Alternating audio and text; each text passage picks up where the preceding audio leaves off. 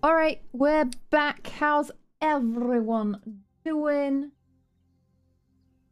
Too bad, not too bad. How about yourself? Oh God, I wasn't ready for that. Oh no. Not questions. Not questions on this here podcast. Oh dear.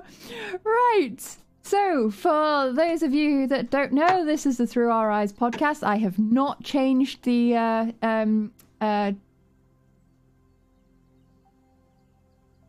category that we're in, but we are actually in the podcast now. Mm-hmm. What?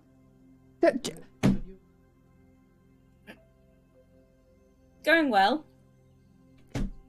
Anyway, this is the podcast. This is Through Our Eyes podcast. For those who don't know, this is a podcast that we put together, Pan and I, to highlight marginalised content creators and their stories, shed a little light on what it's like with living as a marginalised group or creator, and just try and create an educational and informative chat about individuals' stories. Pan, would you like to introduce yourself and a little bit more about the Through Our Eyes project? Can do. Hello, yes, I'm Pan, formerly known as Arthremis. I'm saying that for now because people are still very confused who I am, so that is helpful just to know. The Through Our Eyes project, which is, I guess, currently on hiatus due to work, but started a year and a bit ago now, when essentially on streams I realised that I wanted to get together a bunch of marginalised creators and try and speak with them and learn about perspectives I didn't have and others didn't have, and perspectives of my own that I could share. And from that we ended up realising that while getting 30 people together over 10 hours is very fun and offers lots of options for discussion, it doesn't let you learn about individual people too much. And so the idea of the podcast came about, and that is where we are today. Okay, sorry, I was trying to mention about the questions. So, alerts will be off, I think, for the duration of this, so that we can concentrate on what we're discussing.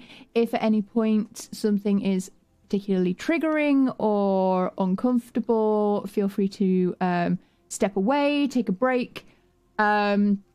If you'd like to submit questions as we go, there is a channel points redemption in the settings. It should be one of the first ones that you can access. Yeah, so if everyone is good, we will get started. All right. Would you like to introduce yourself, your pronouns, your name, your handles, etc.? Hello, I'm Nightbites. My pronouns are they, he. If Nightbites is too much of a mouthful, you can go with Night. Most of my friends do. Some also call me Bites. One in particular says the night that bites. Not sure if I'm called. I think I probably am, but yes. So that is me. Most of what I do I'm a variety streamer. Kind of splitting my variety between playing drums and playing games. So it's about as variable as one can get. Which means that I do actually have two computers. I've got one room with the drums and the computer and the cameras all over the place. And then I've got this one. This is the gaming rig. And where can people find you? So I've got socials on most platforms. For the most part, I'm Nightbites on Twitch, TikTok. I'm Nightbites FM on Twitter because there was a German band who already had the name Nightbites, even with the same spelling. Nitebytes. I thought I was unique when I picked it, but apparently a German band got there first. And what brings you here today? Well, 5 years ago, I had a little bit of a, I would say meeting of the minds, but lampposts don't have much of a mind, at about 40 miles an hour. I used to be a motorcyclist. I'd spent 8 years commuting to London and back for work, and got a job far more local. A mere 20-mile round trip rather than, sorry, not round trip, each way trip, rather than the 40 plus each way I was doing to London. So nice, simple ride, nice country lanes, the whole 9 yards, with a little bit of dual carriageway just to open up the throttle and enjoy the summer weather. And it was actually was August 2017, tail end of August. 1 minute I'm riding down the dual carriageway, doing the national speed limit, which was confirmed by eyewitnesses later. I'm not spinning a line there. People said, yeah, it wasn't speeding or anything. Next thing I know, I'm on my back in an ambulance talking to a paramedic and a police officer with no recollection of what happened in between. Apparently, I'd lost control of the bike. No clue how, but... and where I'd veered off the road, I managed to home in on that much space where there was a lamppost. And so rather than being thrown clear, as would normally happen if the bike hits something, because there was a little fence around the lamppost, rather than hit that and get thrown clear, I hit the lamppost and fell back onto the bike. So whatever speed I was doing at the point that I hit the lamppost, there was some deceleration between me leaving the seat and hitting the lamppost. The policeman reckons that I was probably doing about 40 miles an hour by the time that I made contact. Now, to give some idea of parallel around statistics, if a pedestrian not wearing any protection or armour was to be hit by a car with all the wonderful crumple zones and things that modern cars have at 40 miles an hour, that pedestrian would have a 1 in 10 chance of survival. And visibly, I pretty much walked away from doing that to a lamppost. I can attribute that largely to wearing the protection, crash helmet, full biker gear. I mean, it was summer, it was hot. And every time I look out at other riders that are not wearing a crash helmet, not wearing gloves, not wearing all the gear, I look at them and think that they could have a nasty accident coming up. But I was very lucky. The crash helmet took the blunt of the injury. It's split all down this side. The visor went flying. God knows where half of that was. My glasses exited the crash helmet. Now, crash helmets are fairly tight on your head. They have to be, which means that the glasses are pressed into your head a little bit. My glasses left the crash helmet. No one knows where they went. So the 40 miles an hour is probably fairly accurate. In fact, I've still got the crash helmet if anyone wants to see.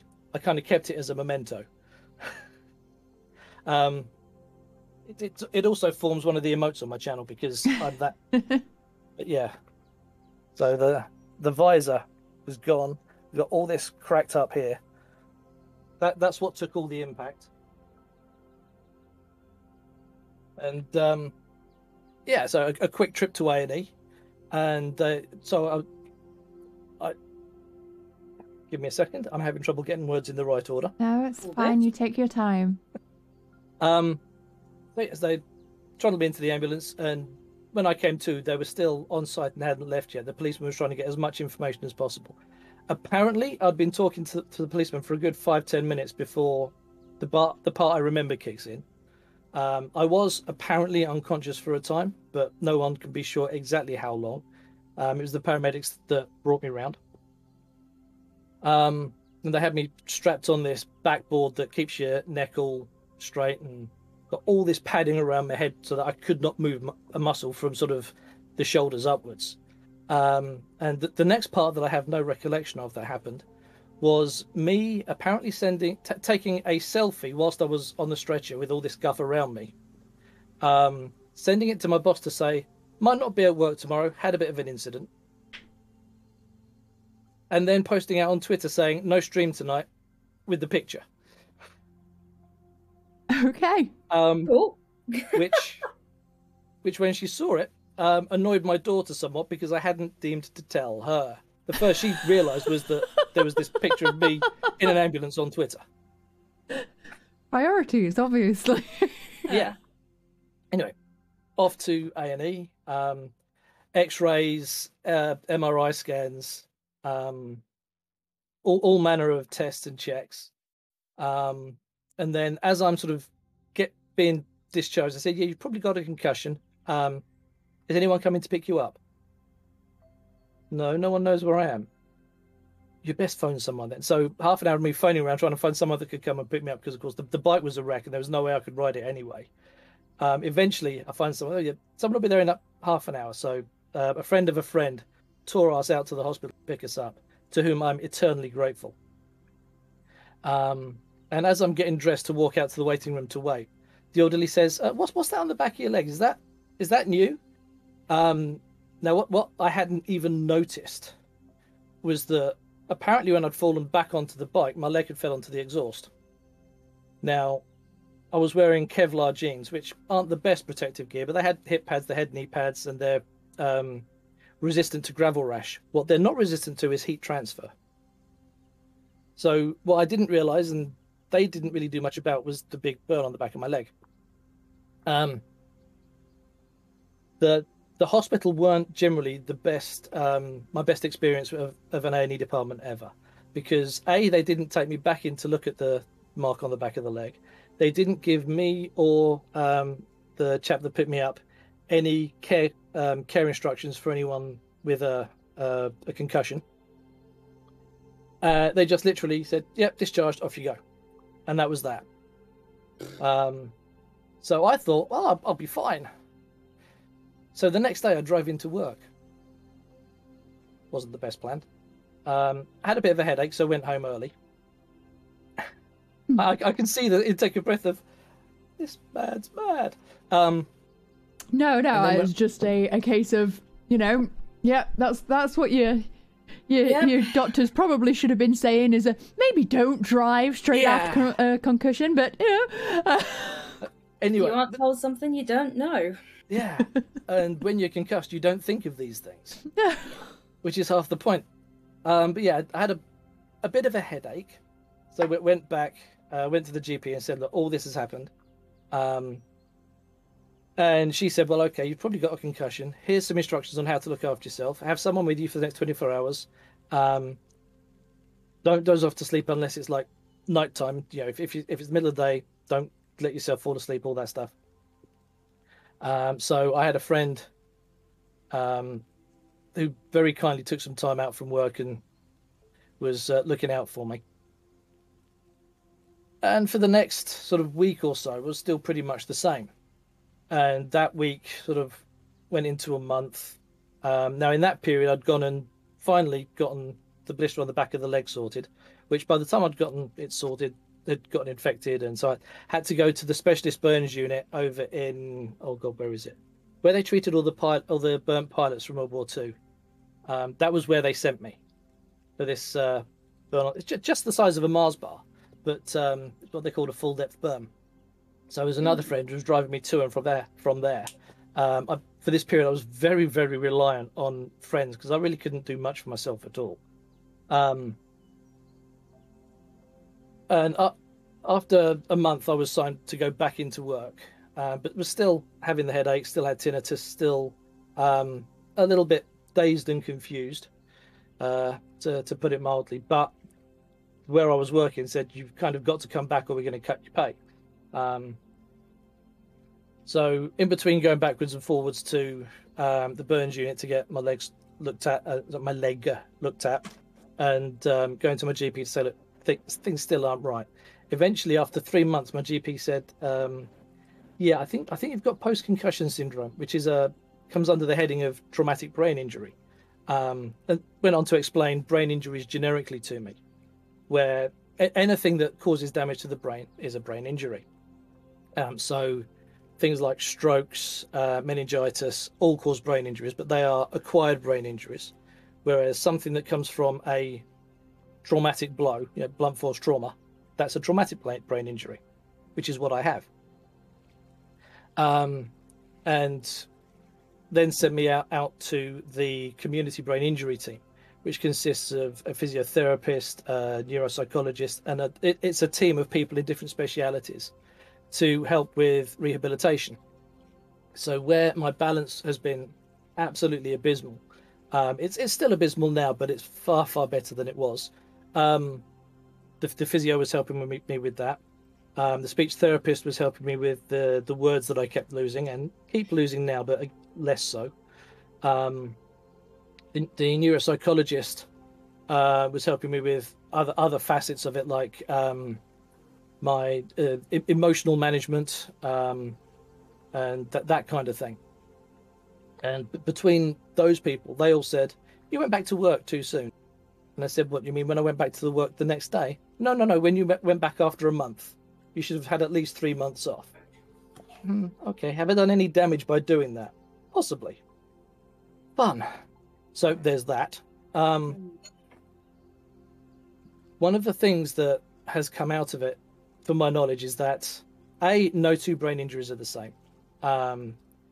Be it through illness or through impact. Because of where it happens around the brain, it's all going to affect every brain differently.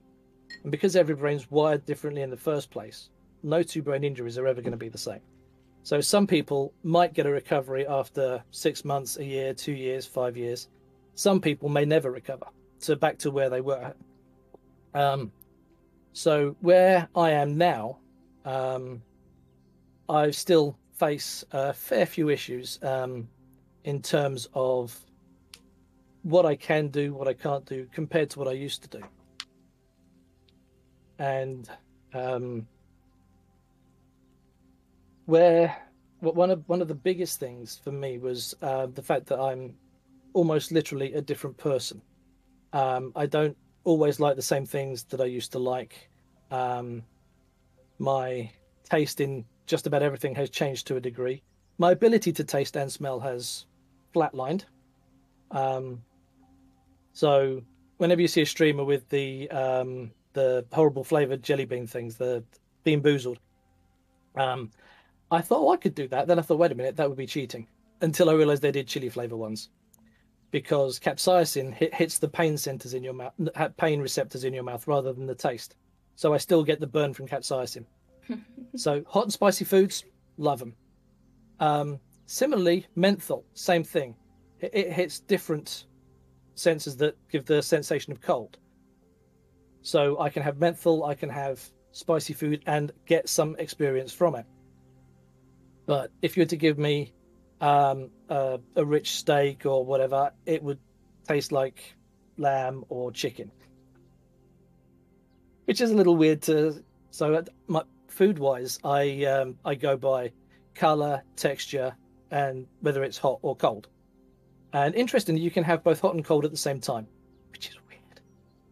So just to clarify, are you saying that your experience of taste is more that the range has decreased, or that things taste like different things than they did before?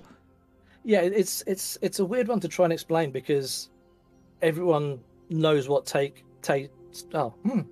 what steak and lamb and chicken and veggies and potatoes taste like.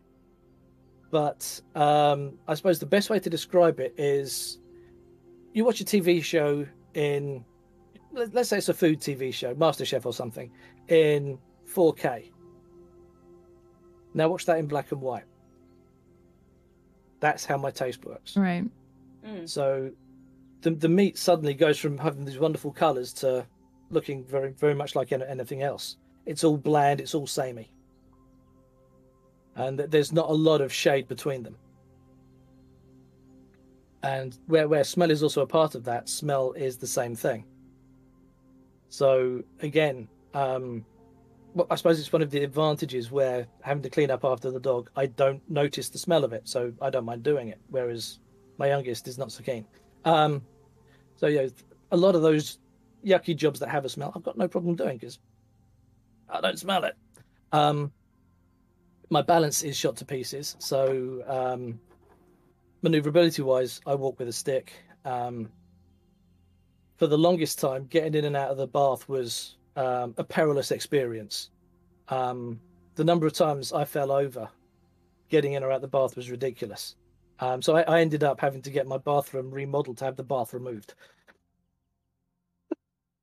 So now I've got a shower unit and a stool that I can sit on, because you can't fall down if you're sat on a stool in the shower. I still lose words. I get fatigued very, very easily. Learning new things is an absolute drain, and reading things is a drain. So when it comes to, for my job, for instance, every now and then I have to go through a refresher course on all our regulations and stuff, because I work in the financial sector. So we've got annual courses, and it takes me 2 or 3 times as long as everyone else to do this.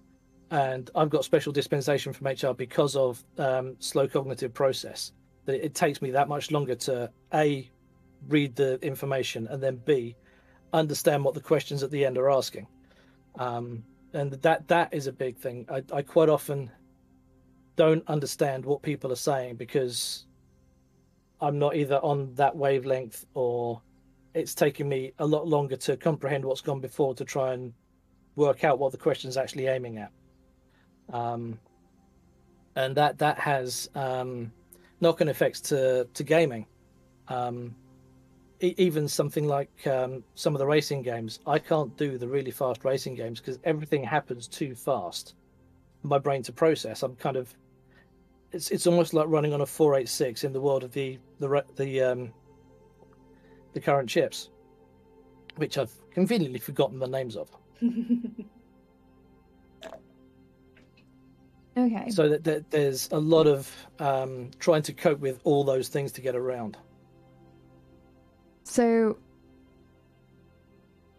again, sorry if this was covered because my brain apparently is not having a good day.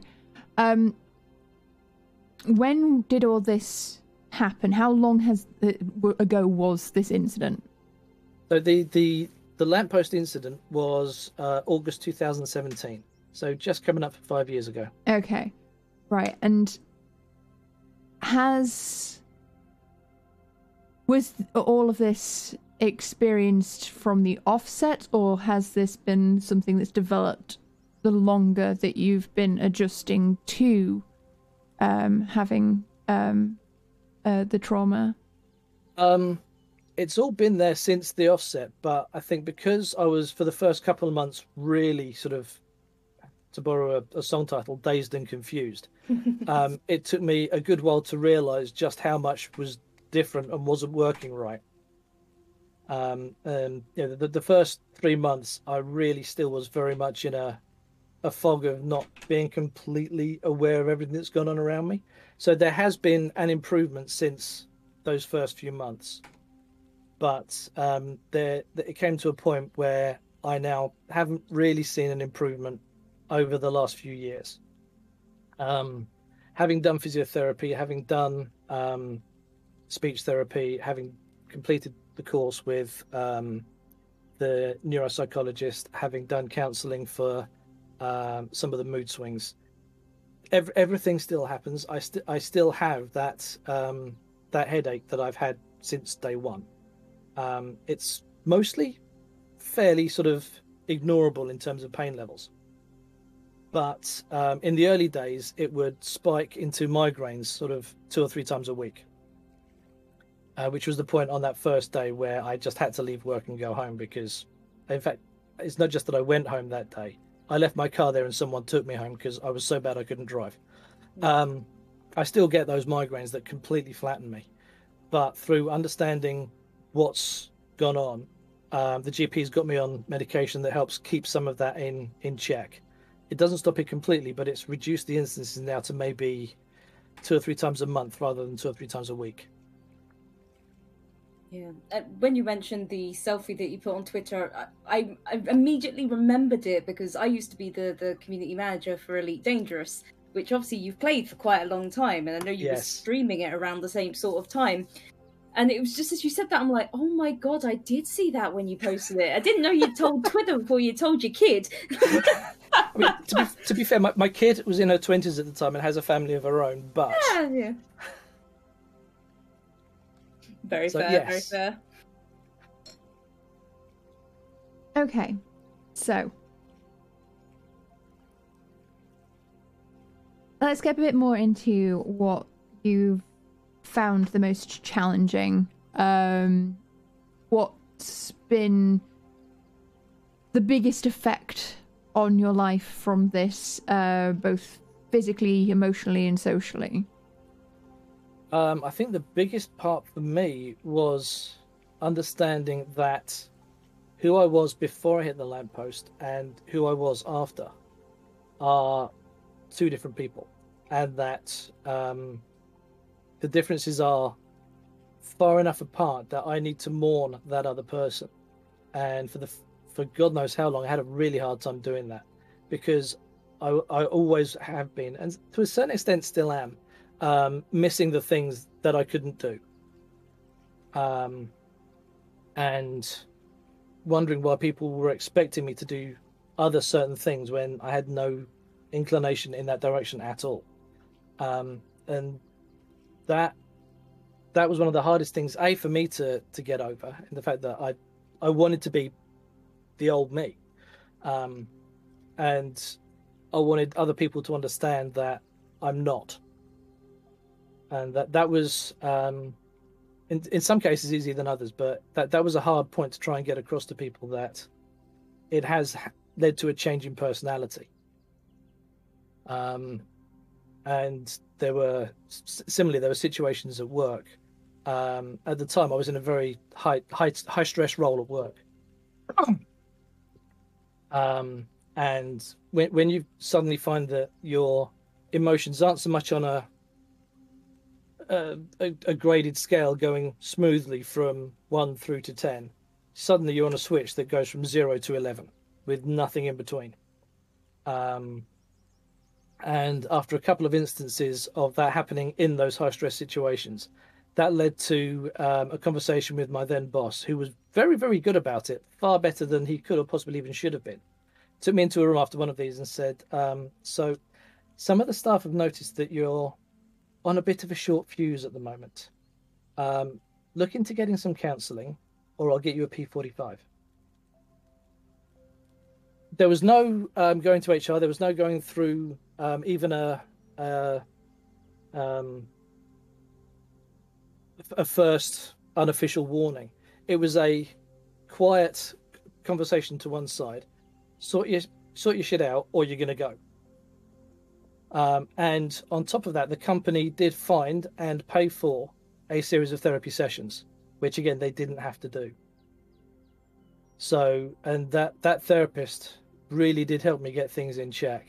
I am still prone to those mood switches. I haven't lost the switch and gained the slider back, but I've kind of found a divert switch that holds the explosion off for a time being. The plus side is that it's not just the anger emotion that's prone to that, it's all of them. So if something sad happens, I will be away bawling in a corner probably for the next 20 minutes.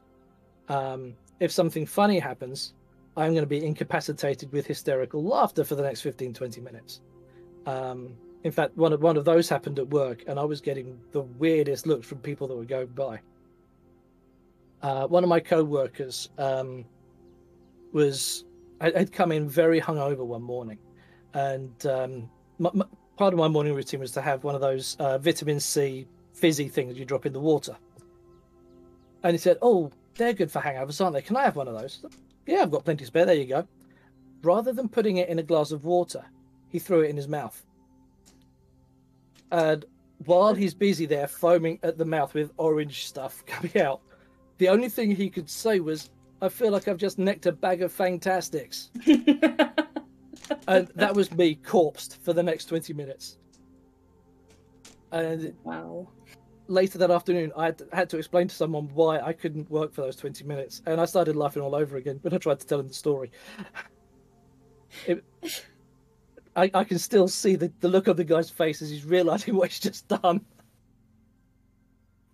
I mean, Like I find that rather amusing. Machine. I find that rather amusing because one of my housemates used to do that on purpose. Hangover cure, fun? straight in mouth. Apparently, it was just easier than drinking it because it watered it down. That explains why he did. Presumably, my colleague had heard from a friend that was the way to do it. It was like, okay. So yeah, I'm still prone to the extremes, which can be a little disconcerting for people, and especially in family when I'm telling off my youngest for doing things that they shouldn't have done. It's very hard to keep that in check and keep it at the zero when inside I am really angry that they've done this thing. That is a hard thing to try and keep in check and divert to somewhere else at a later date. But the whole idea of not now, let it go later is roughly how I handle these things, which is what the therapist guided me through. That and a more comedic way of envisioning the person that's caused this explosion of anger in an Acme sense, with the cartoon anvil dropping on their head and all these other comedic things happening to try and divert from the anger. So a good set of coping mechanisms then, essentially. Yes. So initially, how did you find relearning who you were? That was tough. One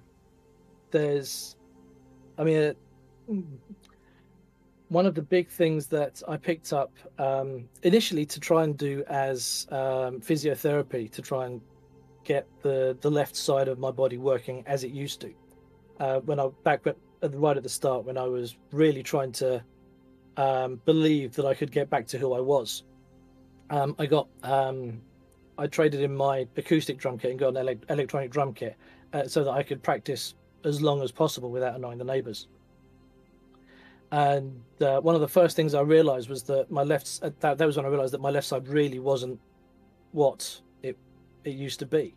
I used to be able to play double bass drum music and rhythms very, very easily, but now the left leg just kind of does its own thing and not in rhythm at all.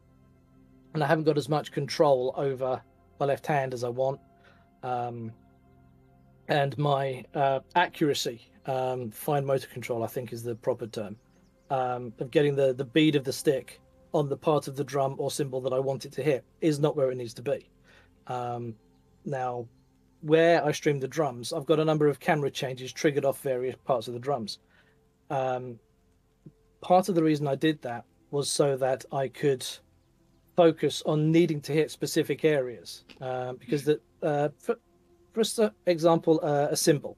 It's got three parts. I should have brought one in to show, actually, but there's the middle part that's kind of like a dome. That's called the bell. Then as it goes out towards the edge, that's called the bow, as it literally bows in shape a little. And then you've got the edge. I've got triggers set up on the bell of the cymbals to change cameras, with the idea that if I can hit the bell, because it's a fairly small target on an electronic drum set, I'm improving my accuracy. And similarly, where my endurance and stamina isn't where it used to be, playing drums for 2-3 hours is going to build up the stamina. Doesn't always work that way.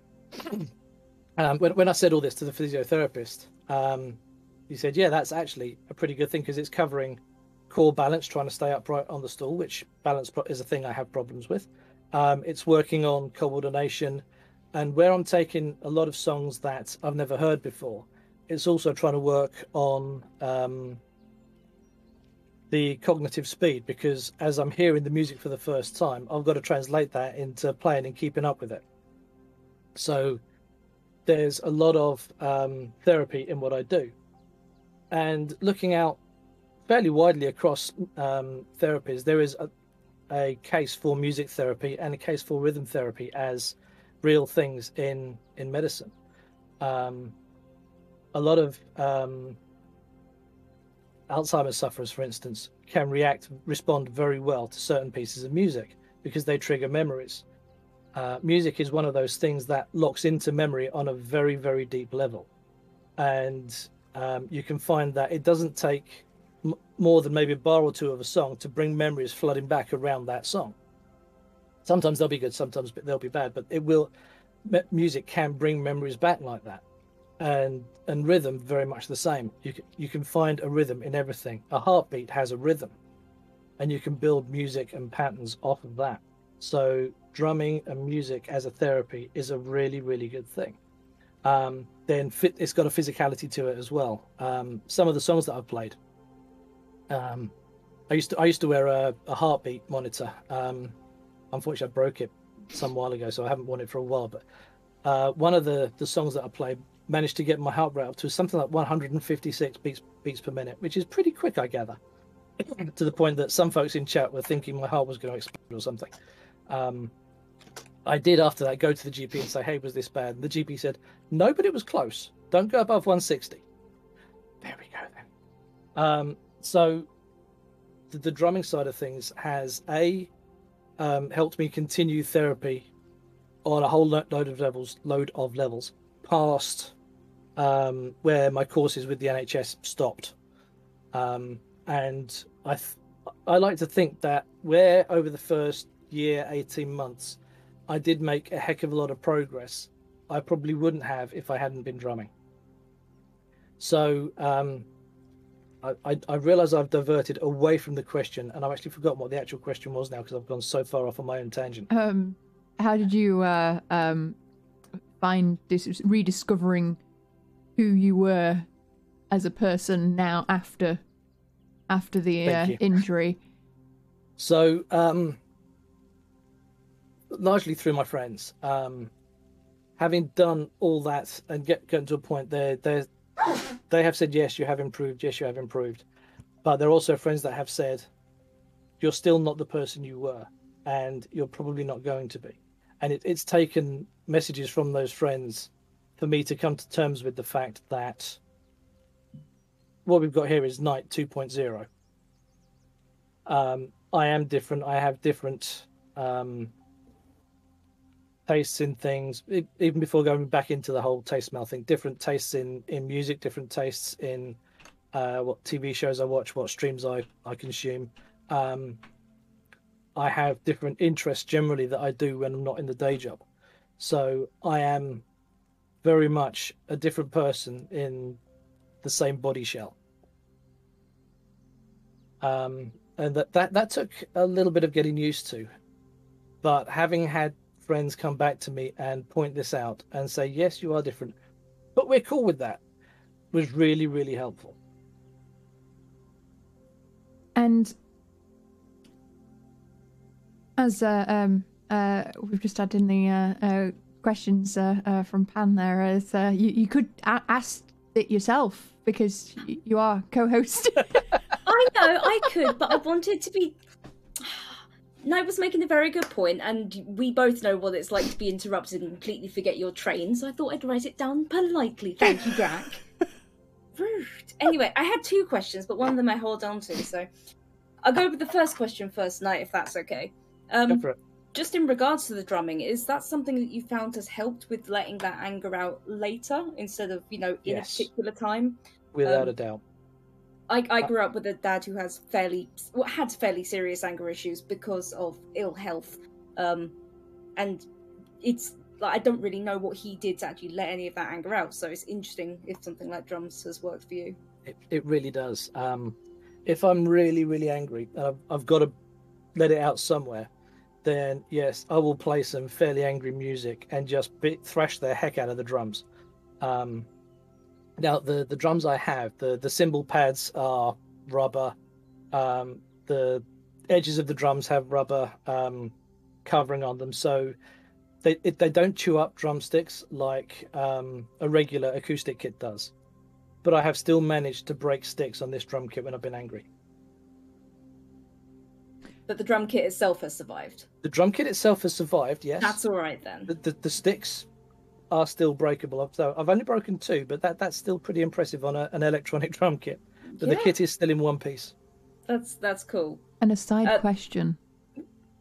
What's your favourite anger song to play to? Oh, that varies. Generally, I would probably say something pretty heavy. I'm not very good at playing it, but it's very cathartic to play. Painkiller, Judas Priest. Yes. Yeah. That was what was in my head as well. It's the only reason that I asked, because I was like, it's gonna be something good. It's gotta be something good. It's a lot of fun to play. It's got a lot of double bass drum, which my left leg does not want to comply with. But it's just very, very cathartic because you're hitting everything hard. Yes, that's pretty good. The other question I had was just, are there any parts of your personality that you prefer now? Obviously, your friends have said we still like you, which is definitely something I completely understand, because I've had times where it seems I'm a different person to how I used to be, and it definitely is helpful when people are like, it's not a bad thing though. But are there any parts of yourself that you prefer? I think the amount of control that I have over my emotions that I have to have because they are on a switch, I'm actually preferring, because in the past I didn't have that, and I could still get angry and I could still get upset, but it would be there and in the moment rather than perhaps in a more controlled fashion. I like the fact that it is now, I have the tools to take it away and explode in private, or put it into something creative or something that is an outlet, which I didn't have before. So I think that, which I've picked up as a coping mechanism, is something that I far prefer from who I am now to who I was. Very, very fair. Is there anything that you found yourself liking that you didn't like before, but that you're like, oh, I'm glad I like this now? Or is it just a bit like, oh, I can't keep listening to Barbie Girl? I do have a habit of listening to the same songs over and over and over. And before anyone asks, the song of the minute, the song of the minute does change, but the song of the minute at the moment is Forsaken by Dream Theater. It's a gorgeous piece of music. I love it. But I have got a much wider appreciation of music now than I used to. In the before times, which works for both pre-COVID and pre-Lamppost, I was very much a middle-of-the-road rock, prog, metal fan. Didn't like thrash, didn't like punk, didn't like EDM, didn't like anything that was, at the time I would have said computerized. Wasn't played with a proper instrument. Now that is all out the window. And where it's not my usual wheelhouse, because I just haven't had years of listening to this stuff. Doing music streams with people bringing their tastes in, I am finding that there is so much more music that I am capable of liking. And that is something I really like about myself as well, which I couldn't have done before. Yes, I am looking at you with the K-pop. You mentioned that you are still working. Yes. How have you found adjusting from your pre-capabilities to now? So this gets a little bit awkward, and I have to be very careful how I talk around this, because obviously a company won't say exactly why something happens. But after a few instances, prior to going into counselling for the anger outbursts, not long after that, the role that I was in, which was a very high-stress major incident role, suddenly became surplus to requirements and was made redundant. And they said, we've got a very nice redundancy package here. You can take that away and go work somewhere else. Or we've got this other role here for you that we'd like you to take. And the fact that they said that we would like you to take told me that what they actually were saying was, we can't see you doing this role as you are because you don't have those capabilities anymore, but we don't want to lose you as a member of staff, so we're offering you this other role. Now, it was on a much lower salary, but it had none of the stress. So having gone to a couple of interviews elsewhere and not securing another job, I did take the offered role on the lower salary.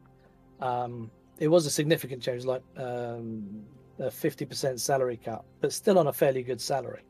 But once all the stress of that role was gone, I found that the role that I was now in and still in now was very suited to how my brain works. I have processes that I follow with checklists, and it's the same thing every time. And there's a routine to it. There's a a commonality to everything I'm doing. And it's very, very straightforward. There's no grey areas at all, no areas that could cause confusion, and there's nowhere near as much stress. So I have transitioned to a different role within the same company that is much more suited to my capabilities as they are now. Which, yeah, I mean, that's, in this kind of scenario, something that, honestly, I would hope most places would do, but it never seems to happen. Yeah, you can never tell. So I feel very lucky that they have done that for me. But has there been any challenges for you coming to accept that? Or has it been entirely like a, yeah, no, this is exactly what I needed? I've come to accept that, yes, and realise that it was exactly what I needed. But at the time, I was angry as all heck that they were making me redundant when clearly there was, in my mind, a need for that role still. But what they've now done is diversify that role out to 3 or 4 different people who are at a much higher tier than I was then. So possibly there was some reorganization thing behind it as well. But I was very angry because I felt like it was being done because of the issues I was facing through my injury. But looking back, I can see that whether that was being done because of that or not, whichever way you look at it, I'm still in a better place now. And my previous boss did come to me and say, okay, we're putting a management role into the team. Would you be interested in going for it? And I quite honestly said, no, thanks. I'm quite happy where I am. And have you found that since then your workplace have been supportive of you and your needs? It's all been very dependent on who my manager was at the time. Since the accident, I've had 4 different managers. That's not because my role's changed 4 times, but because literally the management role in the team has changed 4 times. The first manager that I had was really chill and understanding of everything. The second manager I had was the absolute worst. He was forever calling me up on things that he didn't think were right. I did. He was forever saying that he didn't think I had a disability. He thought I was playing it up. And I got to the point where I was calling HR into every one-to-one meeting with him so that he would have to toe the line and be absolutely straight down the middle, to the point that he stopped calling one-to-one meetings. Wow. Yeah, exactly. A short while after that, he left the company and went to work somewhere else, and I was so relieved. I've then had 2 bosses since then who have been really, really good, really understanding. They've worked with, we've got a occupational health company that works with us. So I've had a referral out to them. They've come in, done assessments, and made some suggestions on how the company can be more accommodating, even suggesting things like looking at specific fonts that can supposedly help with memory. It's subsequently been proved that the font doesn't, but back in 2018 that wasn't necessarily the case. There was a font, there still is I think, called Sans Forgetica, supposedly designed to be more difficult to read so that once you've read it you understand it and remember it better. It's been studied and proved it doesn't work, but the company looked at buying that in so that I could have better chances of understanding and remembering things. Hey, kudos to them even trying, though. Yeah. Like, I mean, okay, yeah, that's a out there. That's a thing. But kudos to them trying. And where I have issues with a very high rate of photosensitivity, They let me wear I suppose it's like a card shark's hat. It's almost like a peak cap, but without the hat part on top, just so that where the sun would come in from the windows or the skylights, it wouldn't dazzle me and blind me. So they let me wear that during the day. Because I'm a blue badge holder, they got me a disabled parking spot right by the door. They made a lot of accommodations for me to make it a lot easier to do my job, which is really, really helpful. And then COVID hit, and I've been working from home ever since, which is amazing. Where a lot of people have had to go back into the office into their offices since lockdown.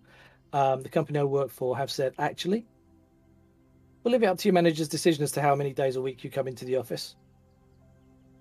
So again, my manager, towards the end of lockdown, moved from where we are to almost the other end of the country. So she's not going to be in the office every week. And she said, well, I'm not going to be in the office every week, so you're not going to be either. So again, I've got a very, very good manager, very flexible. Literally since, what would have been about March 2020, I have had one day in the office. And that was just as a big team meeting to meet the new team members, and that was it. So the fact that they're letting me work from home, and my boss had already said, if we do have to go back into the office, given the standard of your work while we've been working through the lockdowns, I will back a petition to HR to have you working from home in your contract. So again, my boss is very, very accommodating, very understanding, and looking to make modifications and accommodations where necessary. And I wish there were more bosses like her in the world. I really do. Yeah. Yep.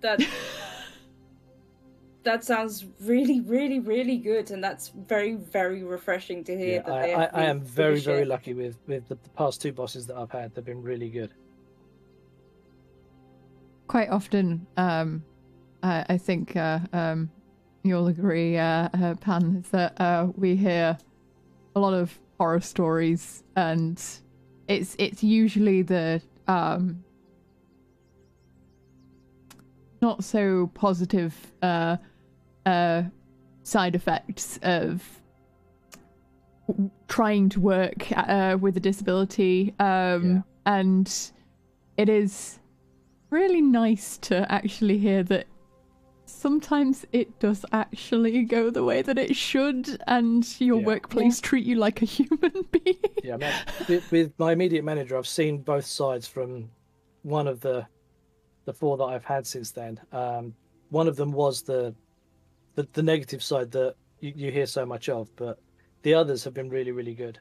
So one bad out of three. I think I've gotten very, very lucky, and I'm very appreciative for the bosses that I've had. Okay, so we'll just move on to the next question, which is, what's something you wish people knew about?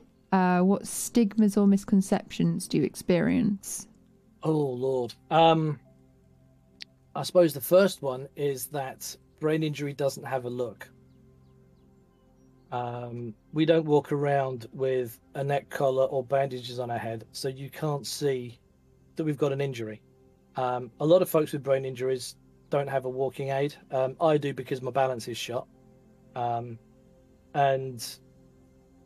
a lot of folks, I mean, it wasn't until, I suppose, 2 or 3 years in that I realized that there was the sunflower lanyard thing that I could get.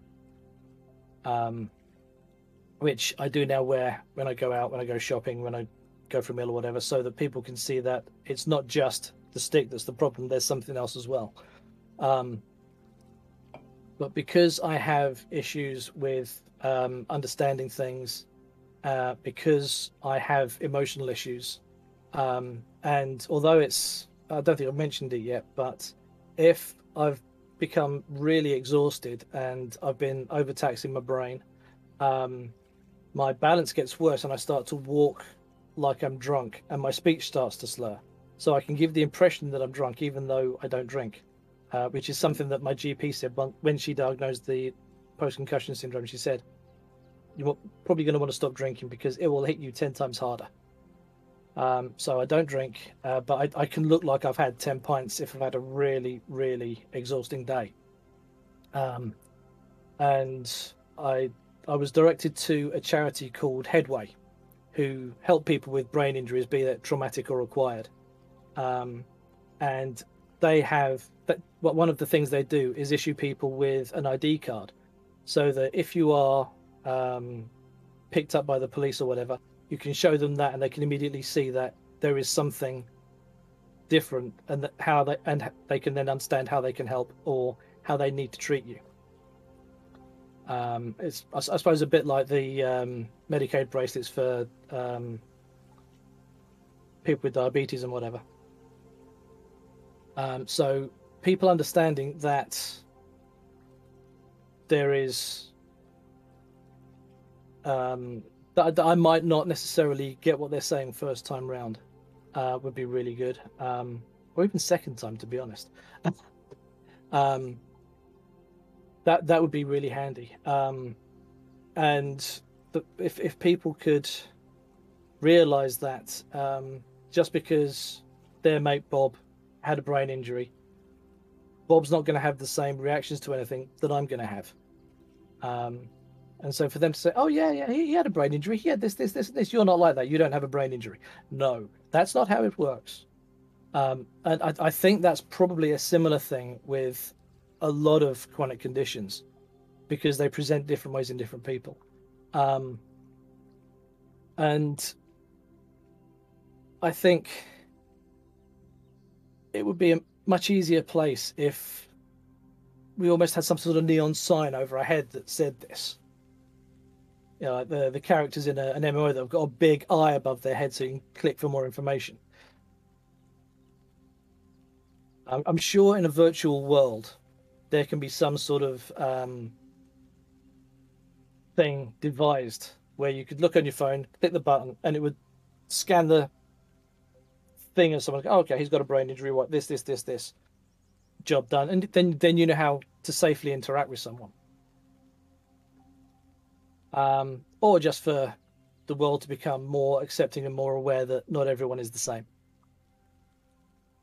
As for misconceptions, a question that I got asked, I think it might be back in 2018 or 2019. So did you get a superpower?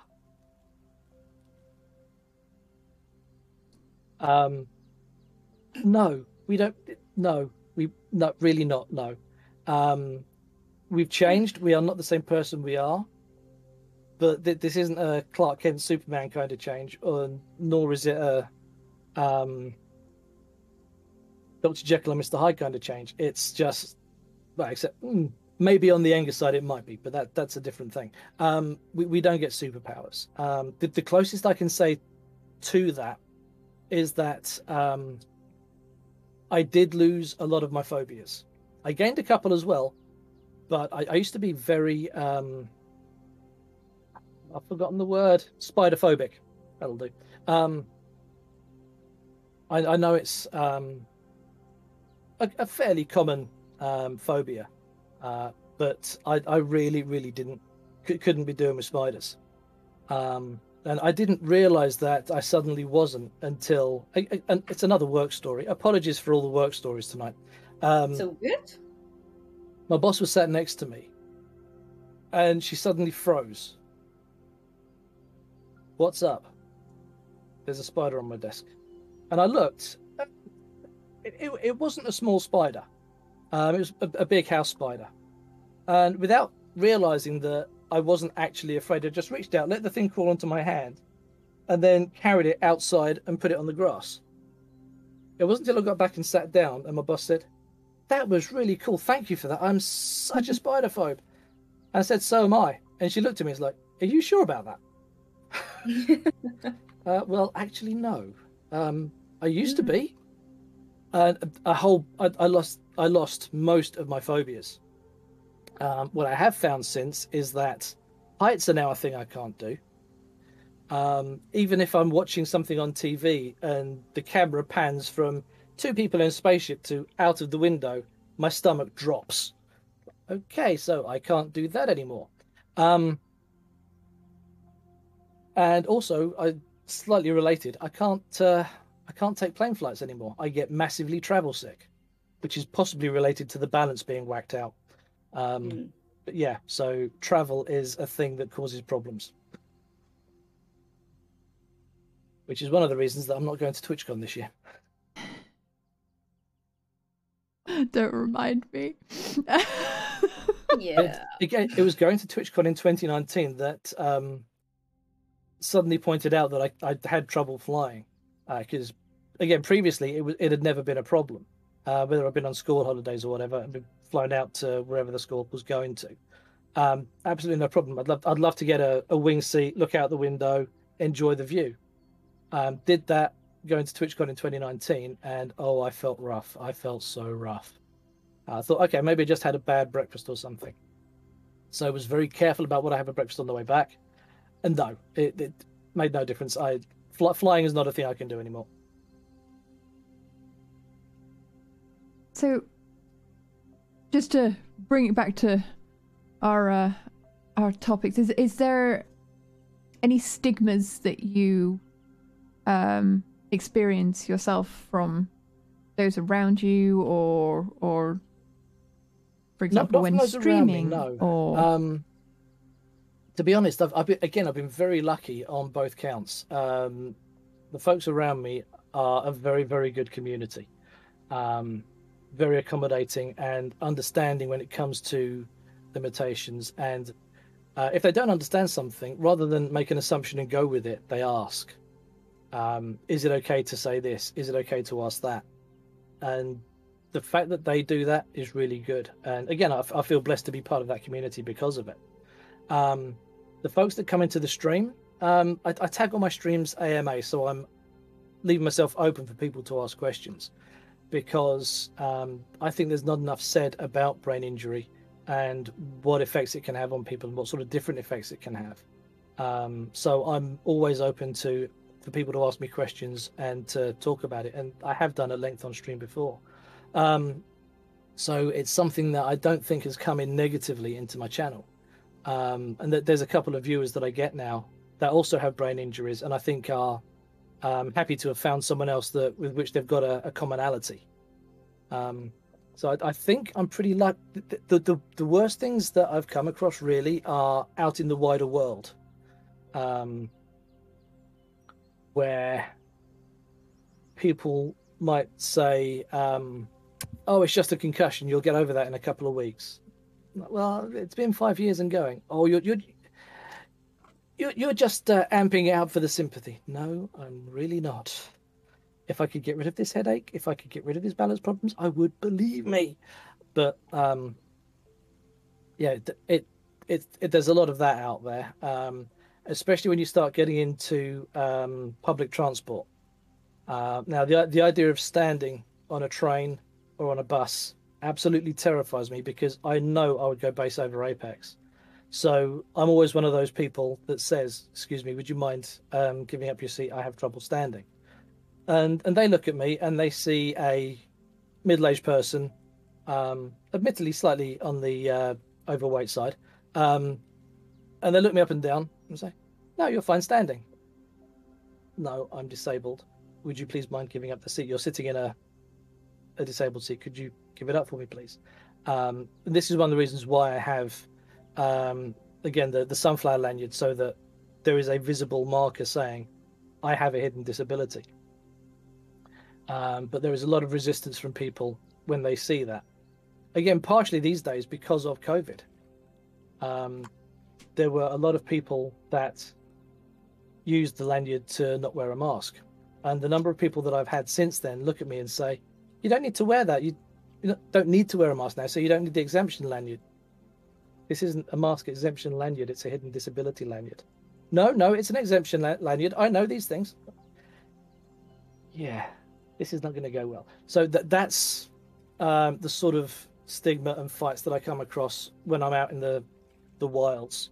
But I try to avoid going out into the wild these days as much as possible. Largely because of that. Because there's a lot of discomfort around it. So has that impacted your ability to be as social as you want to be, to do some of the things that you would have previously wanted to do, but yeah, it does make me think twice about travelling anywhere by public transport. So that almost immediately rules out anything in London, and largely anything further afield than my local town. If I'm not driving, I was lucky that I've been managed to keep my driving license.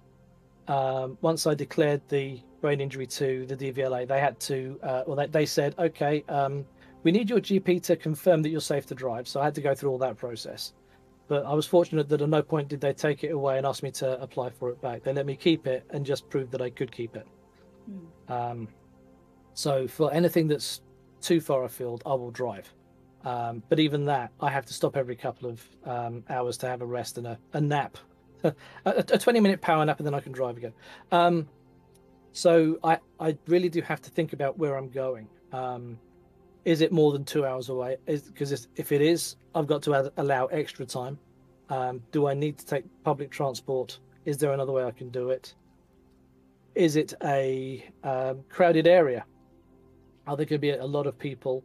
Is there going to be a lot of sound and movement, and that's going to completely overwhelm me and bring on fatigue sooner? Because where there's a lot of sound, if there's too much sound and too much movement and too many people, I do get overwhelmed because there's just so much to process. My brain eventually gives out and I need to go and curl up in a corner of silence somewhere. So that has a big factor in where I go, and is another reason why I'm not going to the weekend event. I tend to avoid them these days. I am going to one on Saturday that's local, but again, it's local, so if things do get too much, I haven't got far to go to come back home again. So I can get a taxi there and a taxi back. I don't even need to worry about driving. But it does colour what I can do in my time. So a lot of my time is now spent with my friends in the computer, because if my friends live in the computer, I haven't got to worry about driving to meet them. I do like it when my friends live in my computer. It's helpful. So good. Okay, last question before we move on to audience questions. So if you have any questions that you would like to ask, please submit them now. Right. Tell us what you can take away from your experience. What good has come of it? Is there any good representation in media for you? Funny you should mention that. Yes. Not a lot, but I have seen some. I'm not sure if you've seen the was it on Netflix or Prime? The Titans TV streamed series with like Nightwing and Hawk and Dove, DC characters. The characters Hawk and Dove were a paired couple. Hawk, being the very beefy bloke of the two, was a former American football player. And the storyline, at least in the series, I don't know about how it went in the comics, but in the series, he suffered as a result of playing American football, a head injury. And as they were going through his backstory, and when we were seeing things from his perspective, they started playing almost like a sine wave that sounds like tinnitus.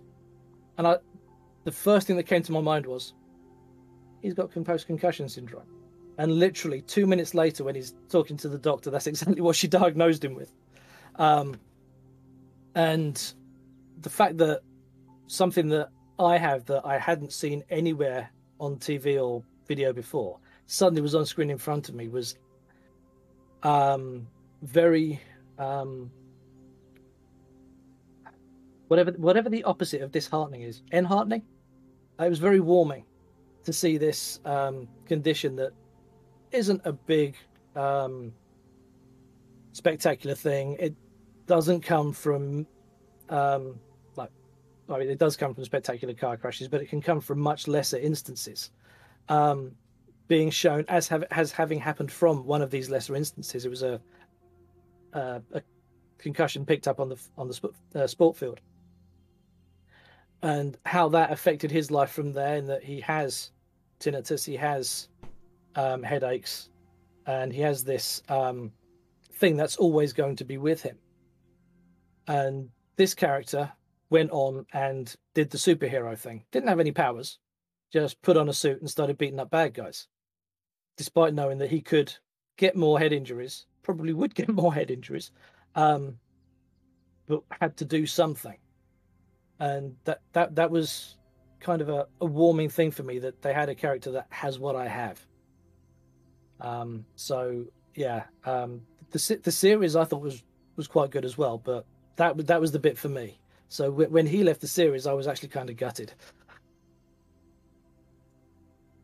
He was only a B grade character in the series, but I immediately locked in on the character because of the brain injury. Well, it's good to hear that there is a good representation for you, because quite often it's like clutching for straws to find it can be. Good representation. I haven't come across any others, and I know with a lot of other conditions, it's quite often the disabled character that's the villain. If you look at Unbreakable, or God, there's a fairly big list. I'll just stop with Unbreakable, but the list is fairly long. It's the disabled character that is the villain for some reason. So seeing the character with a disability be the hero was really cool for me. Or a hero, not the hero. A hero. But yeah, I would like to see more recognition, not just in fictional media, but in sports coverage, that actually this is a thing. Because there's a lot of sports where head injuries are a pretty common thing. Boxing, for one, it's the objective is to punch the other guy in the head. American football, again, very, very prone to head injuries. Rugby, very, very prone to head injuries. Soccer, believe it or not. And yes, if there's any Brits out there, yes, I do call it soccer. No, I'm not American. Anytime you head the ball, you could be putting yourself at risk of a brain injury. There are older soccer players who have similar symptoms to lifetime boxers because of the amount of times they've taken the ball to the head. So that there is a lot of sports and everyday things that people do that could give them a head injury that people don't realize. And I would like to see a little bit more awareness of that out there, especially in schools where these sports can be done week in, week out as part of the PE for the kids. So, aside from media, what else can you take away from your experience? Oh, that nothing is ever an end. The old me became the new me, and there are different things that I can do, and there are things that I am still doing in spite of what I can or can't do now, before. So it's, and for a lot of angles, it's driven me to do what I do. I suspect if I hadn't had the accident, I probably wouldn't be drumming like I am at the moment. I would have probably kept the acoustic kit, played it occasionally, but never actually done much with it. As it is, I'm now playing twice a week, health willing. That's another thing that I'm taking away, is that it is okay to not do things if you're not up to it.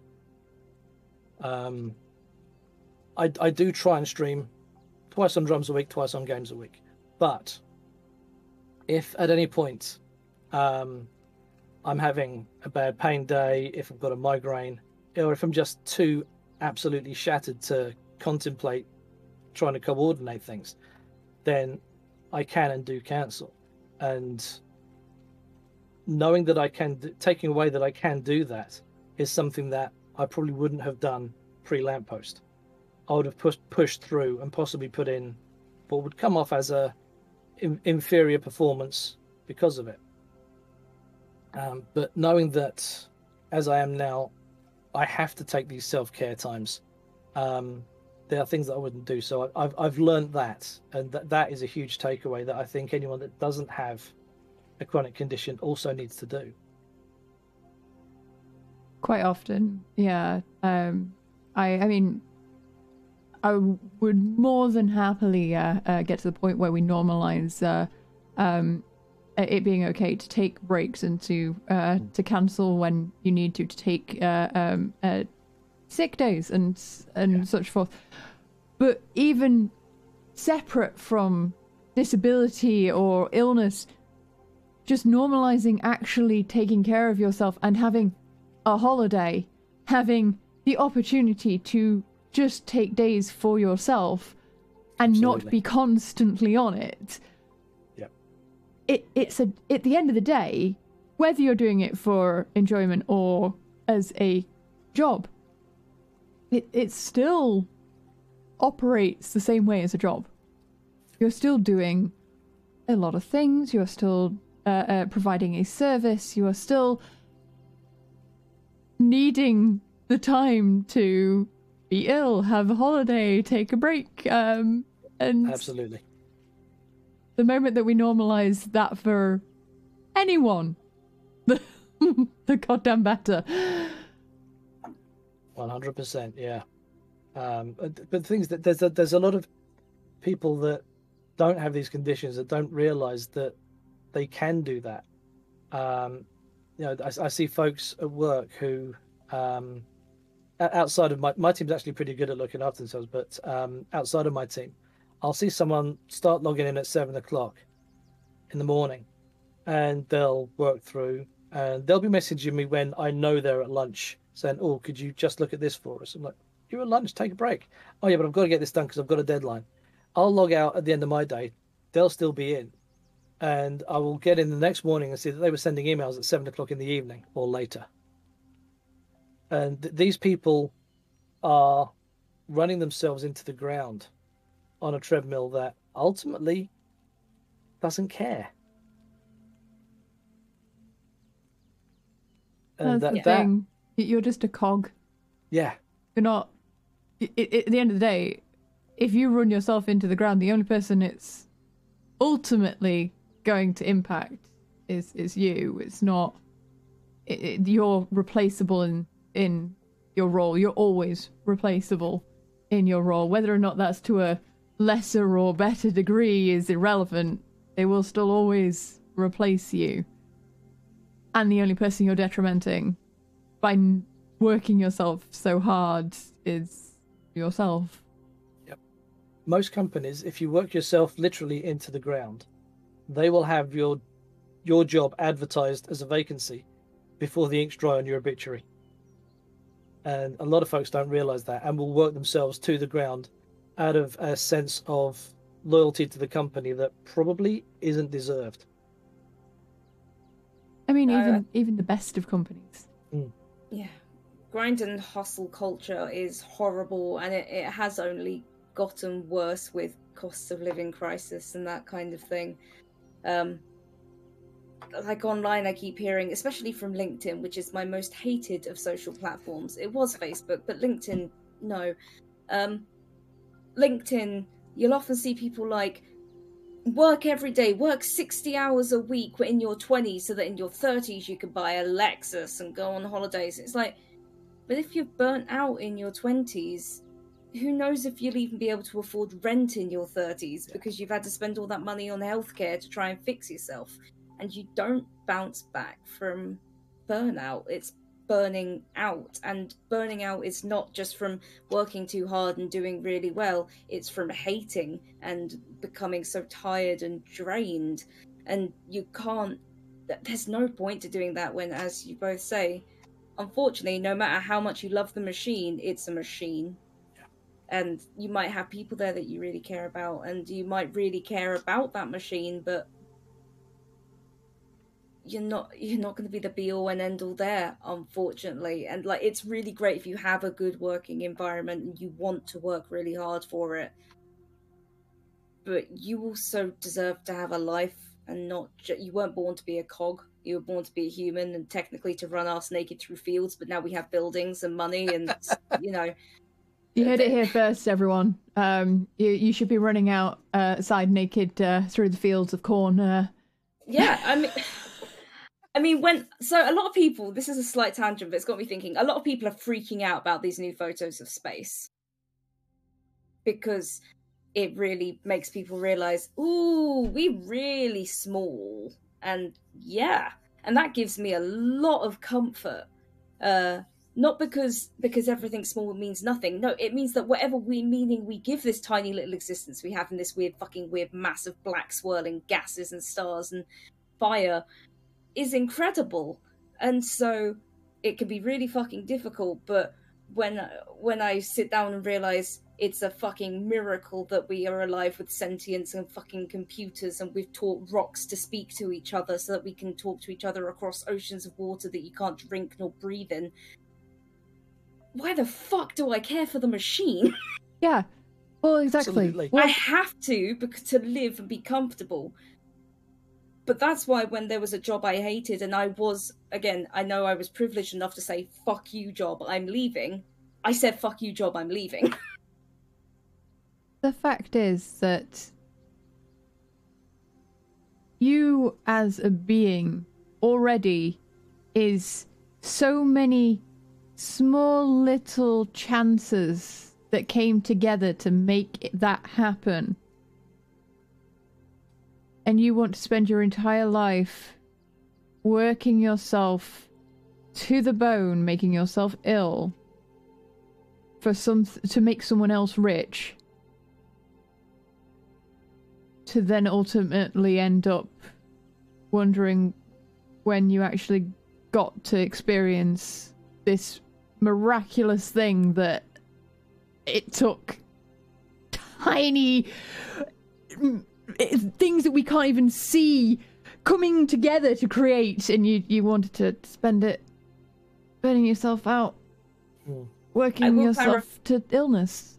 I will clarify that our issue here is with the capitalist system, not with the individual workers, because obviously each worker that we're having to say the job is a cog that you're fitting into because other people have made it so that you can be replaced. Each person cannot be replaced, and that's not you and your skill set or who you are as a person. And there are people having to work so fucking hard and do so much to even have a roof over their heads, or not even be able to afford to have a roof over their heads. The issue is the system, and we weren't born for that system, which is the saddest fucking part. But the people that choose to grind, or say that other people need to decide to grind, and that run MLMs and fucking pyramid schemes to make money, to underpay other people and spend it on fancy cars they don't want, need, or just want to take a photo of for Instagram. Those are the people I have a problem with. They aren't living, they're posturing. I mean, I'm speaking from a point of view where I did exactly that. I worked myself to illness. And so I've been there. I know that. And yeah, it's terrifying. It's terrifying. We are basically in a system where we don't get treated like people. We don't get treated like if you're ill, that you have worth, that if there's any sign of a potential lack of commitment to use, then you're disposable. And I don't think that's a situation where anyone should be in, and I think that really, we should spend more time talking about how we need to look after ourselves first over our thing that provides us the ability to pay for our house and our food and our petrol and... But anyway. Yes, we've completely tangented. Capitalist rant! You know, anarchy! It's a good tangent. But that's why it is very nice to hear that your work have treated you well by the sounds of it. And, it seems that they've treated you in the way that you needed to be treated, and it is really difficult when other people, because they aren't living in the same experiences, when they see our experiences and go, well, this is where you should be in 3 steps. You're like, fuck you, I don't want to go, and it's like, okay, but you gotta. It's very difficult when other people, even if they have your best interests at heart, are reacting. It feels almost discompassionately occasionally sometimes, like your boss saying to you, go to therapy or fuck off, in the kindest of ways. Like, you would be right to be like, what the fuck? But seriously? But at the same time, they're not having the exact same experience, but they can see where it needs to go. So it is difficult, but it does seem like they did have your interests at heart, and it has worked, which is wonderful, which is what we want to hear. Yeah, I'm let me try that again. I am well aware that I am one of the lucky few in that respect. Yeah. I'm very grateful for that. Okay, so we've got audience questions. I've got a few submitted, so let's get into them.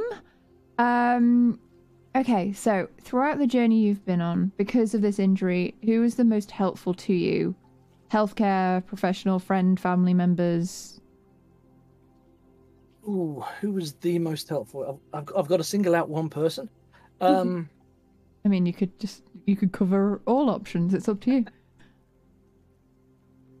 There's been, I think, the biggest help was probably the therapist that I went to for trying to get control over my emotions, because my emotional instability, be it if I was going to go way off on the happy scale, way off on the sad scale, way off on the angry scale, was causing a lot of problems, whichever way it went. And getting that mitigated and under control has been probably the most helpful aspect in the long run. And she had a good way of talking through things, and was willing to listen to me when I said that I don't necessarily understand how things are said in the first instance. And from the first meeting, she took that on board and would explain the same thing 2 times in 2 different ways before I even asked a question, which I found really helpful, because that gave me a much better way to grasp what she was trying to explain. So she was very, very helpful. Friends have been, I'll be honest, have been hot and cold. Some friends have been absolutely amazing, and been honest and said, hey, look, you stepped out of line here. You kind of need to say something, or are you sure that's what you meant to have said, when I've said something that had completely different words because I'd had a word salad moment. And there are other friends that have said what probably they thought might have been the good things to do, but have actually been things that I've found kind of frustrating. It's not any malice on their part. It's just one of those situations where going back to where I'm comparing what I could do as a drummer 6 years ago compared to what I can do now. There's a world of difference. And though in the early days they were saying, but I can see you're still a bloody good drummer now. But I'm not doing what I could do. And that was really they were being really nice and complimentary, but it was frustrating because I was comparing that to what I was seeing before, and that there was such a world of difference. Like, no, I'm really not. And that took a bit of getting over for me, because it was something that I found almost invalidated what I was feeling as a person at that time, because I wasn't doing things that were good. I was making a lot more mistakes than I am now. I've improved since then, but still nowhere near where I was. But they would say, oh yeah, you're still bloody good. It's like, no, I'm really not. And it really felt quite invalidating. and that came from a number of angles in different areas. So that there's been both sides of that. Again, we've worked colleagues. My boss at work, actually my previous boss, was really, really good and understanding. And when she joined the company, she joined the team, and I said, hi, nice to meet you. I know this is our first one-to-one. I need to disclose this to you. You've probably seen it in my HR file, but I need to make all this clear. And clearly she had read the HR file, because when I went through everything, she said, yep, I know. Thank you very much for pointing it out to me.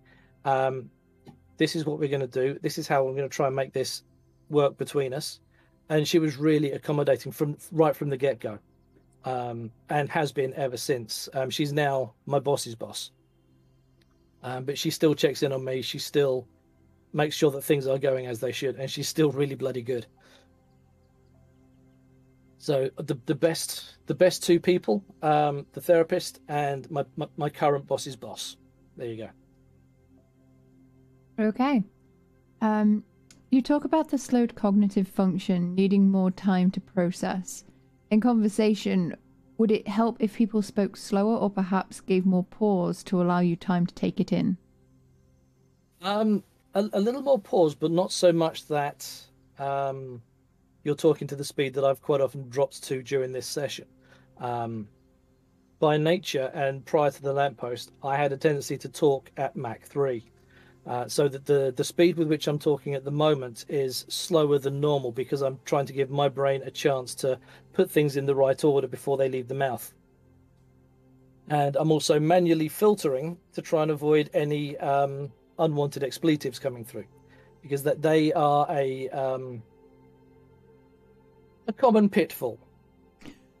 In terms of other people speaking to me, one of the easiest ways for me to more readily understand someone is, as ridiculous as this might sound, is to watch their mouth move. I'm not deaf. I know I have tinnitus, but it doesn't stop me hearing. I've got a cutout at about 4K with a resonant at about 8 and then 12. But it's not deafness. So I can still hear perfectly well. But for some reason, I find it a lot easier to understand someone when I can see their mouth move. Now, if they happen to be eating while they're talking and they put their hand in front of their mouth, I instantly have to ask them to say what they're saying again, because I haven't understood what they said in that moment. And it really is the difference of seeing and not seeing. So when I'm in audio-only communications with people, I do have a much harder time understanding what's been said. And this goes up exponentially if they have a really, really strong accent. Again, if I was talking to someone from, say, Glasgow, taking a regular experience at work from this, if I can see the mouth moving, despite the strong Glaswegian accent, I can understand every word. As soon as they turn the camera off, I haven't got a chuffing clue what they're saying. And I have to ask them to repeat or to type it into chat so I can understand what they've said. And that can be a bit of an issue. And I've lost what the question was. Can you repeat the question, please? Sorry. I think I had another point to add, but I've forgotten what the question was. You talk about the slowed cognitive function needing more time to process in conversation. Would it help if people spoke slower or perhaps gave more pause to allow you time to take it in? I think for people to not necessarily talk more slowly, but to understand that I might come back to something they said 20 minutes ago, because it's not just a few seconds of slow understanding. It can be 10, 20 minutes. In some cases, it can be hours or the next day, where the penny will drop. Oh, that's what they meant. Well, shit, I cocked that up in my response, didn't I? Because I'd completely thought a completely different thing. So slowing down what you're saying doesn't really make a vast amount of difference. If I don't get it, I'll ask, and if I don't get it the second time, I probably will not ask out of embarrassment and try and think it over, and I'll get round to it in a couple of hours when I've finally understood what it was you were saying, because the understanding of what's being said can be that slow. Ah, so you too suffer from the nodding and smiling, Bob. Yes. Yep. Guilty as charged, my lad. And the occasional just, yeah. Oh, damn it, yes. You've got, fucking clue. You found me out. It's one of the old CM tricks. Learn to laugh very convincingly while having no clue what's going on. Yeah. PvP, of course, hilarious. The time spent in clubs has really, really helped get to this point where my ability to process what people are saying and what their meaning is behind things, or when they're using acronyms, I get to just go, I have no fucking clue what you're talking about, but yeah. Oh god, yeah. Acronyms are a killer. Thank you. you. Come through work the other day. MACD. Now, this is a network engineer talking about stuff he's doing on the network, and in line with MACD, you going to McDonald's for lunch while you're doing this? What? Apparently, it's move, add, change, and decommission. I had no idea. I thought he was genuinely talking about McDonald's. One of my colleagues says TQ, and for a while I had no fucking clue what TQ meant. And she explained it meant thank you, and I was like, how the fuck have you got thank you? So T and Q is thank you. And I'm like, I get it now, but what the fuck?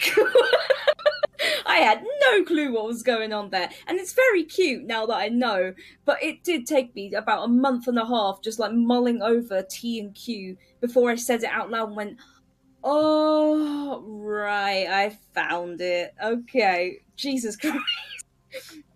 So when I had a new colleague, it was one of the first things I explained, just like, by the way, you might have this come up. There you go. There's the explanation, because I didn't get it.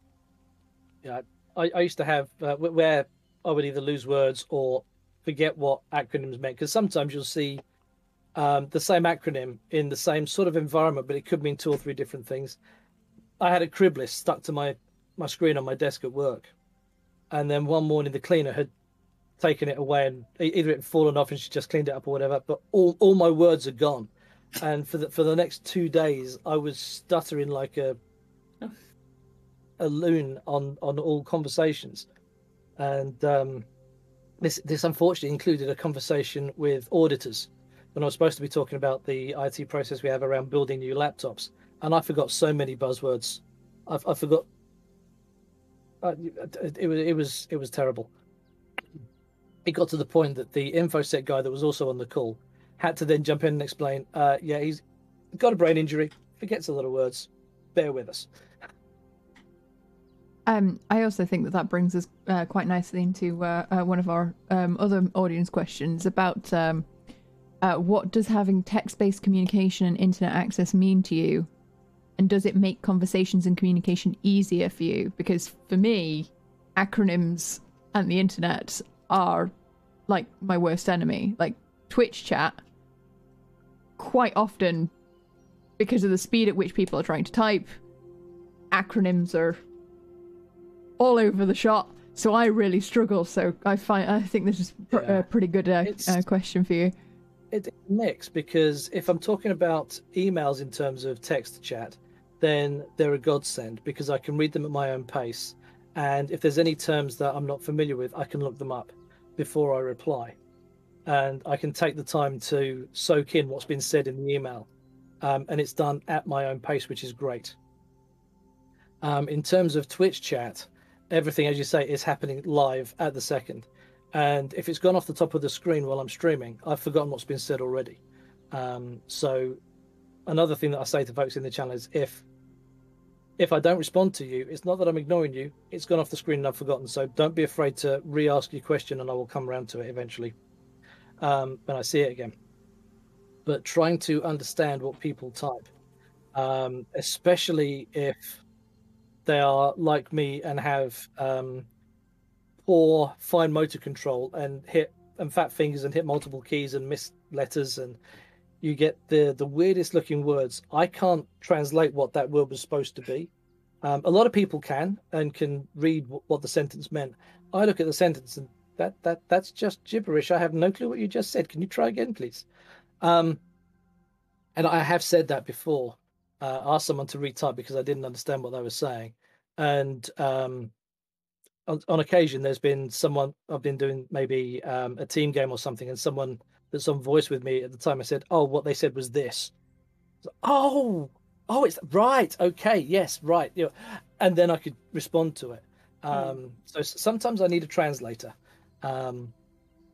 And where most of the team games that I have, it's actually one of my mods that is in voice with me, and he's really, really good at translating these things. So I don't know if Dav's out there, but Dav, if you're there, you're a really good translator, mate. Love your work. You saved me so many times. Are you hiring out your services?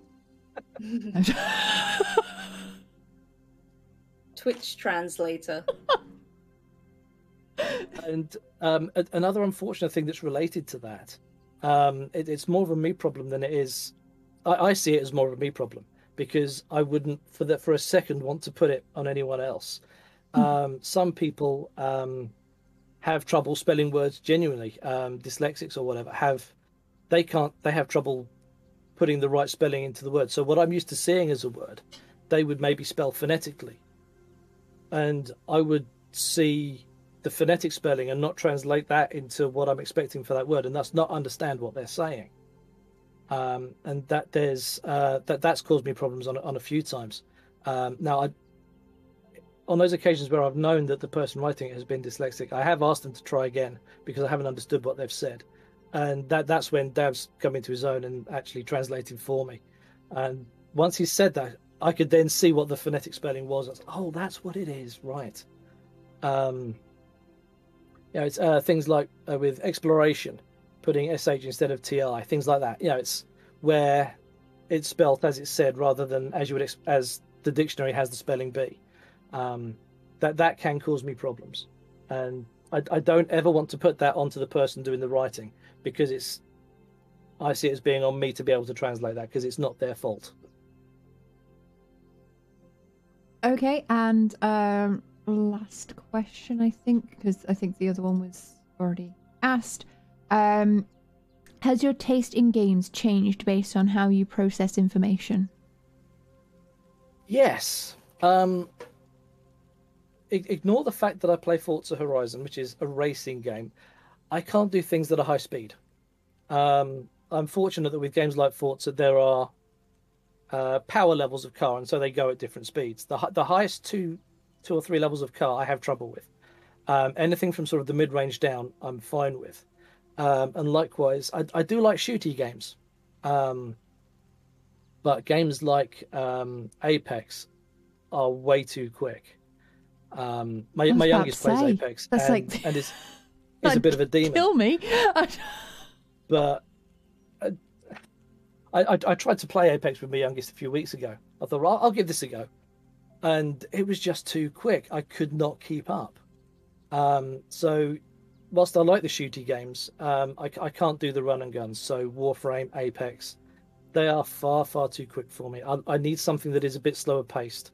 For a shooter game, I would look more at Sniper Elite, Ghost Recon. Games where you can sit there, scope out what's going on, understand, and then act.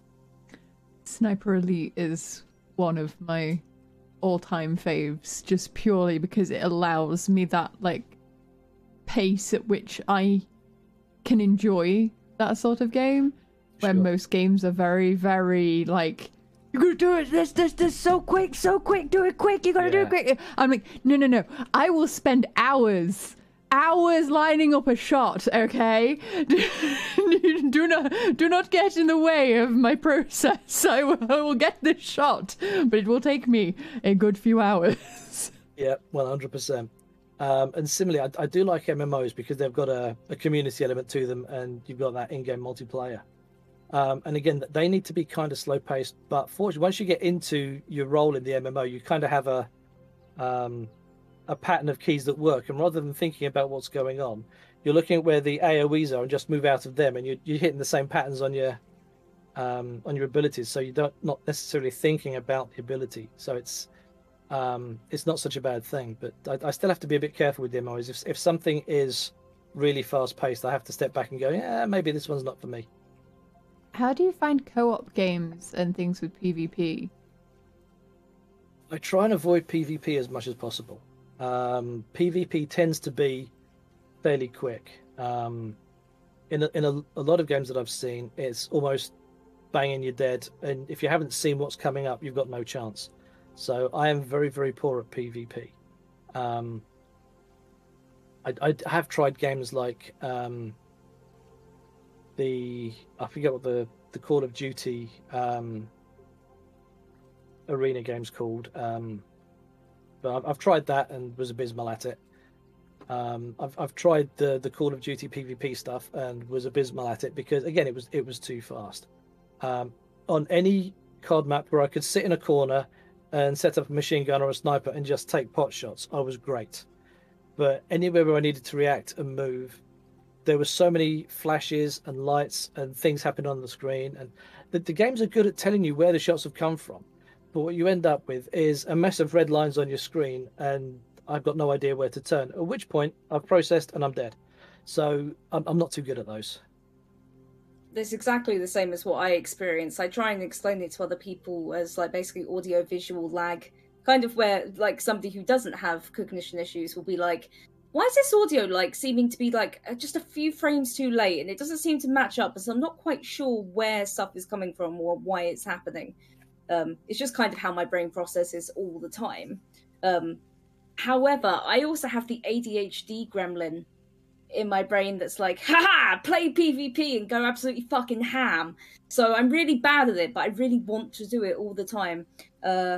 Which has led to some very interesting occurrences of either doing really, really well for having no idea why, or completely fucking it up but finding it really hilarious. So it's pretty good.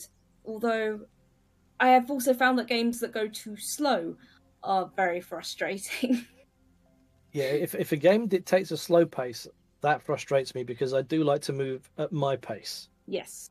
If something's happening too slow for me, my brain's still trying to work at its own pace, and it starts over-calculating, and again, things go south from that point. So yeah, I'm right with you on that one. Warframe, I definitely think, is an interesting one you've called out, because I've played Warframe for 5 or 6 years now. And because you can solo so much of it, I found that it is actually quite good for the issues with cognition that I have.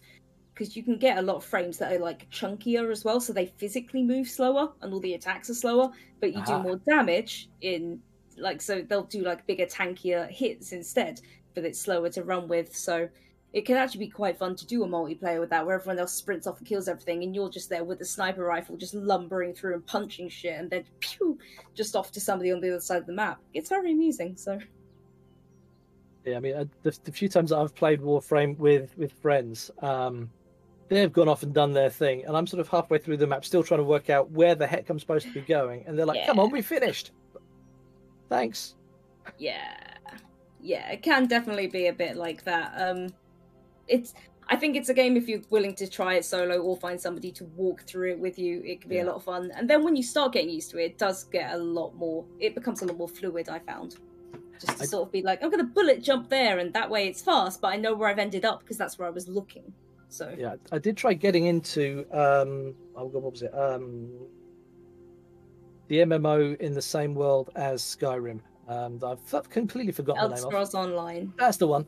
And a friend of mine very kindly offered to walk me through. I thought, great, easy start. I can do this. He can show me what's what.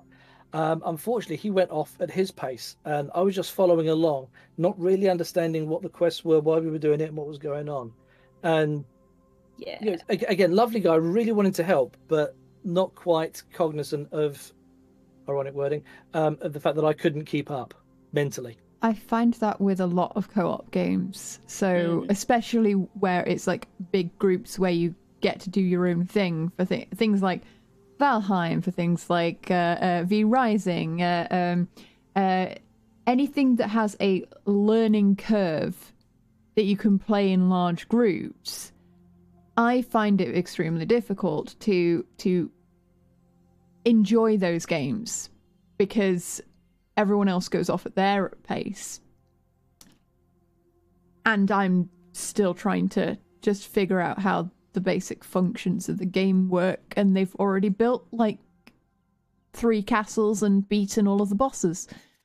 And I think that's something that I personally would, I mean, from the sounds of it, it's not something specific to me. It's something that is quite common among those with disabilities or neurodivergencies, that I feel like having some more awareness of the different paces that people operate at, and that if you're trying to help someone get into a game or catch up with you in a game, you should be working at their pace, not yours. Yeah, for sure. Definitely. All right. Well, that brings us to the end of our podcast. Before we do our sign off, is there any last words of wisdom or tidbits that you would like to share with us? Oh Lord. Nothing springs immediately to mind. I think I've probably said everything that I would likely have said. So all those tidbits that I would give away are buried in everything I've already said. Other than self-care is really, really important, and stay hydrated. Okay. Can I get a... Yeah, oh, you've already done it. A shout out for our guest, Night Bites, and for our lovely, wondrous co-host, as always. So, next podcast stream will be in 2 weeks. Next stream for me will be on Sunday. So, I hope you all have a fantastic rest of your day or evening. I hope you enjoyed this. If you'd like to keep in contact outside of stream, do follow on the socials and the Twitters and the Instagrams, and go join various Discords. And yes, have a good one all, and say bye all! Thank you very much for having me. Bye-bye. Oh, bye-bye.